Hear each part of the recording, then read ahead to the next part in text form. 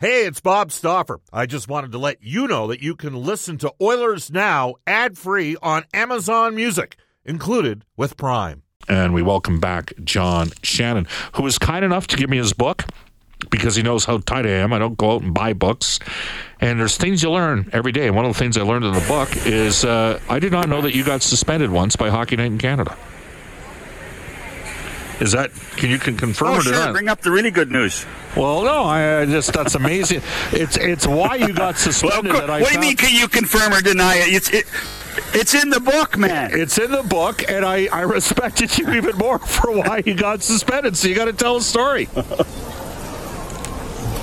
No, I got suspended for trying to tell a director how to do his job, which is what the executive producer should be doing, and the director should listen to me. And I was very kind and patient the first 3 times I asked him. It was the 4th one I wasn't so patient with. How's that? All right. It had not. Now, did some of it have to do with? Was this the Calgary Edmonton series back in the mid '80s? The '86 one. Was that the time? No, that was the different. I got fired. I got fired that time. Oh, you did? Oh, geez, I'm sorry. You have all this. Bob, This is what happens when we don't. Just so people are aware, if we're going to interview an NHL general manager, as a rule of thumb, the PR guy might. Now, if it's an experienced GM, but sometimes if it's a newer GM, they'll say, "What are the themes of the questions you're going to ask?" I'm like, "Well, if you're a rebuilding organization, we'll talk about your young prospects and some of your better young players." When it comes to John Shannon, you and me have been doing, we've been doing 2 interviews a week minimum for the last 6 years on this show. We should, we don't talk before the actual interview takes place. So my apology for having fun. I mean, you got all this experience in the TV business. It has changed. First of all, is it fair to say you can't necessarily have as honest of conversations as you used to have 25, 30, 35 years ago with guys? Everybody's got to watch their P's and Q's because, you know. What do you think? Yeah, I think so. I think you're probably right, Bob. We, or as some would say, guttural, as I was in my previous life. But at the same time, you can, I still see nothing wrong with passion, and intelligence and common sense. And all I want people around me to do, and I think I state this pretty clearly in the book, all I want people around me is to work as hard as I do. And if they work as hard as I do, and I can see it, I have no issue with what they do. It's the issue. What becomes the problem for me is that if I see people not working as hard as I do. I mean, I had a guy one day, just as an aside, a senior member of our team, I asked him the direct question. I said, so, are you giving me 50% of your ability? Are you giving me 70%? What are you giving me? And he had the obtuse honesty to tell me that he was giving me 80%. Which opened the door for me to say, so you're telling me you're not giving me everything you can? And he said, yeah, that's true. I said, so I don't want you around then. I just don't want you around. I want people here who want to be here and want to give 100%. John, there's one truism, right? That the best they can deal with constructive criticism, it doesn't matter, because they want to keep getting better. They thrive to continuously improve.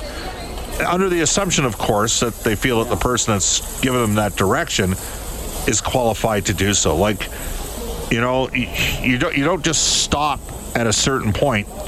You gotta, after the Second World War, Japan had a business philosophy called Kaizen, constant, never-ending improvement. I think you can extend that to metaphorically to how organizations are run and how they continuously want to improve their teams. And we will transition into some hockey talk momentarily. But I think when it comes to on-air talent or on-ice talent, the best guys want the most feedback so that they can continuously get better.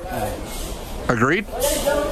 I agree. So, I do. I do agree completely. So, as an aside to that, Bob, what I can tell you is, if there are 32 teams and there are, radio and television, there's 100 commentators in the National Hockey League on a daily basis calling games. regional and national. I would tell you that I have 45 of them on a regular basis reach out and say, how you doing? How am I doing? What can I do better? And 15 years ago, I would probably reach out to those people and just give them advice whether they wanted it or not. Now I wait for them to ask me. And if they ask, watch out. You'll just get the truth and life is good. Yeah, absolutely. Well, one of these days I'll reach out to you. All right. Well, watch out. Because it's coming. Let's switch focus. We had Elliot Friedman on. And so now I'm going to pose the question as our NHL insider to you, John Shannon, for Legacy Heating and Cooling. Is this going to be a buyer's or seller's market at the NHL trade deadline? Which do you think it is? Well, I think it's still a little early. I know it's hard to fathom that, but with the deadline being probably a week later than it normally is, we're kind of in trade deadline mode already, thinking it's going to be the last week in February, but the first week in March. I think there are enough teams still on the bubble that haven't decided whether they're buyers or sellers. And I also think that the prices are so strange right now because of the cap and a couple of issues with contracts that we're seeing strange things happen. People now, and I don't know whether Elliot told you this or not, but people are waiting now to make sure they have enough money on the books, cap money on the books, to be able to make a deal. And that will happen later in February, well after the All-Star break. Yeah, it's interesting because Gary Bettman at one point thought that we'd see a pretty significant increase in the cap next year. Then sort of said maybe hedged a little bit. I don't know if that's the right word to use, but did a subsequent interview where he said, it may only increase by $1 million. And then he kind of indicated just recently in the last couple of days that maybe it's somewhere in between the two. And I guess it's still a work in progress. Is it as simple, given the fact that we're in a revenue-sharing league, like if the Toronto Maple Leafs theoretically win their division and come out of that division and play in the conference final, with all due respect to Tampa and Boston, could that be significant for National Hockey League coffers and help the cap out? Is it too simple to look at it that way? Yeah, it is.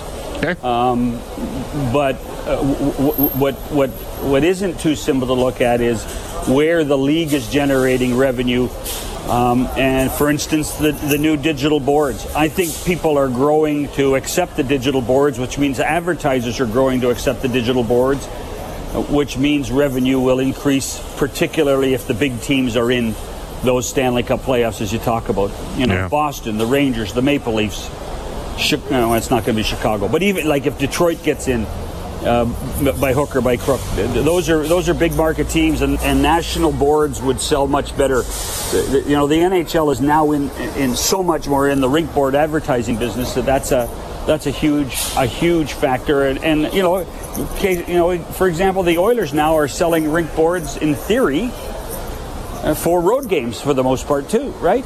So that's a positive, and that's where the revenue growth is going to occur. And I think Gary was, when he said the $4.5 million, I think that he was optimistic based on a curve of growth of advertising. Then I think he hedged his bet, and now I think he realizes that we are going to have growth, and it's probably better that we don't identify a number until the middle of June. Yeah, well, it's going to be interesting to watch. We're joined by John Shannon for Legacy Heating and Cooling, and the Oilers, I believe, in a recent Forbes report, were valued at the 7th or 8th most, valuation out there at $1.2 billion.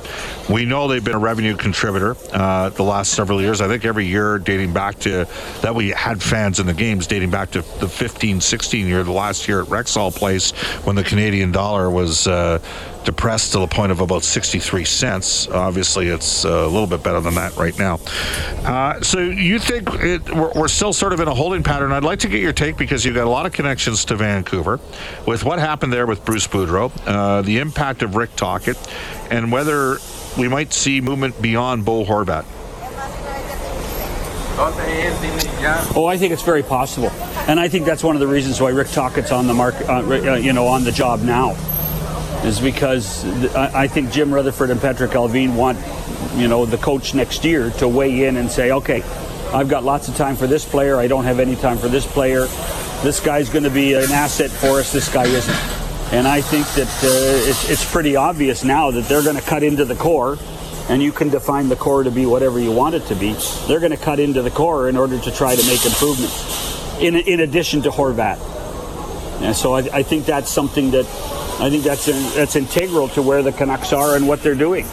You know, that's the question for me is, after 2 games for Tocchet, which is his team? No kidding. The one that won on Tuesday or the one that was a disaster on Wednesday? That's the problem. Well, look at Chicago. I mean, they played horrendously in Vancouver.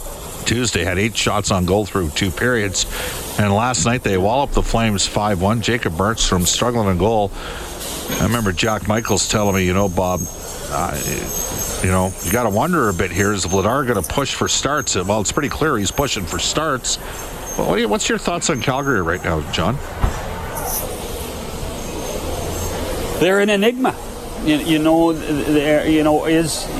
The job description of the new players, are they in the right positions? We said, well, you lose Tkachuk, you lose Goodrow. Well, you got Huberdeau to do one job and you got Kadri to do the other. Well, Kadri's probably close to doing what he's supposed to be doing as a veteran player with a little bit of grit. But Jonathan Huberdeau's not Johnny Goodrow. Jonathan Huberdeau is much more a playmaker and an East-West player than he is a North-South player. And, Daryl Sutter's a North-South coach. And so if Huberdeau's going to buy into this, as it happened with Goodrow, it took time for Goodrow to buy into Sutter. Not this long, but it took time. So will Jonathan Huberdeau, with his 8-year contract, buy in, or does he have to? That's a big question. Their defense has not been as good as we thought it would. When Tanev's hurt, they miss Tanev.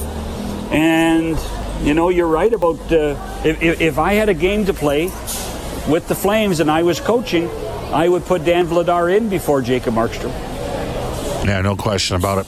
John, we're going to get you on Monday's show, and we're going to talk a bit about the All-Star game coming up because we're going to be in the bye week. Thanks for joining us here on Oilers Now. Hey, quickly, I know you got to go. I was one of those child kids that lived at Children's Hospital. And for what you guys are doing, what Chorus is doing for Stollery, and what Stollery does for families and for children, I spent more than a year of my young life in the Children's Hospital trying to recuperate from 10 surgeries. Stollery is an amazing place. It treats people great. And whatever you can give to help Stollery and through the Chorus Foundation today was just fantastic. Excellent work, John. Thanks for your time. Cheers. Cheers. 1:49 in Edmonton. We'll wrap up Oilers Now with this day in Oilers history when we return. We got the conference finals, Brendan Escott, taking place in the NFL this weekend. Yeah. So we got the Eagles and the Niners. I'll take the Eagles. What about you? Yeah, I'm thinking Eagles in that one too. Christian McCaffrey's injury status there has made things a little bit interesting. And then, of course, you've got the Chiefs and the Bengals. What's the line in that game? I haven't checked into that. I know that the Bengals O-line is it's missing 2 pieces again. Alex Kappa and Jonah Williams, your boy out of Alabama. So yeah, but Burrow. You know what? The guy that beat Alabama, he's pretty good. Quarterback there, Joe Burrow, that year LSU had an amazing year, and Tua got hurt in that game, and LSU around the table ended up winning the national championship. That SEC, I'm going to take the Bengals. They're going to do it to KC again. I'm going to take the Bengals. I don't think so. I think that pass rush from Kansas City, Chris Jones on that line at the defensive tackle position, I think ultimately it's going to prove to be too much for Burrow to handle. And in the case of, I like the playmakers that the Bengals have at receiver. So that's part of the reason why obviously Chase is a big factor there.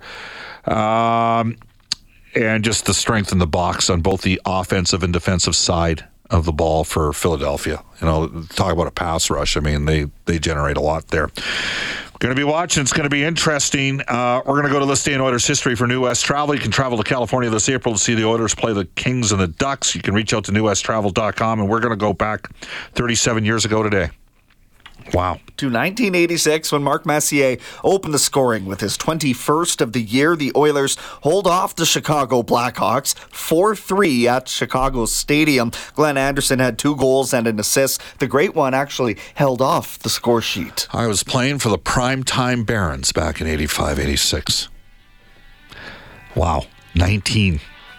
In an over 30 league, you were allowed one guy under 30. The Oilers and the Blackhawks tomorrow night, live from Rogers Place. Face-off show beginning at 6:30. Reed Wilkins, Rob Brown, Jack Michaels, myself, Cam Moon, Brendan Escott, all part of the Oilers Radio Network. Jack will have the call of tomorrow night's game with me. Reed Wilkins says Inside Sports Night from 6 to 8. Live from the Stollery Radiothon. He sets you up for that Oilers-Hawks game tomorrow. You'll also hear from CEBL Commissioner Mike Morial and Edmonton Elks linebacker Niles Morgan, he of the contract extension.